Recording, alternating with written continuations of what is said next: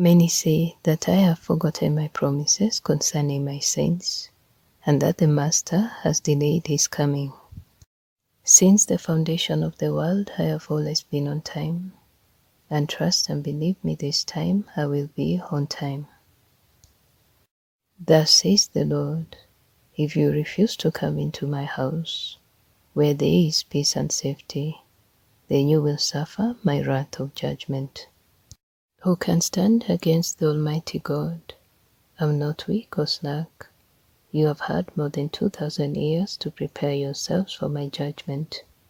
For Isaiah 61:2 says, to proclaim the acceptable year of the Lord, and the day of vengeance of our God, to comfort all that mourn. I tire of this nation America. You have killed my babies to sacrifice to the gods of your choosing, and persecuted the true church of God with your lies. America, the nation I have given so much, have forgotten the way, and have said I don't need the Almighty God. I will serve whomever I please.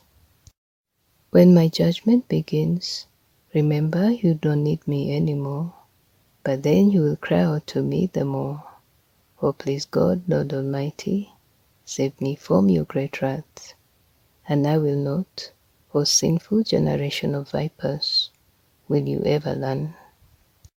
I'm God of the universe, you will reverence me, and since you chose not to right now, you will when my wrath of judgment bears down upon this weak nation. I stand at the door of your heart knocking, will you let me in? But you say, I am young and have time. Time is running out, says the Lord of hosts.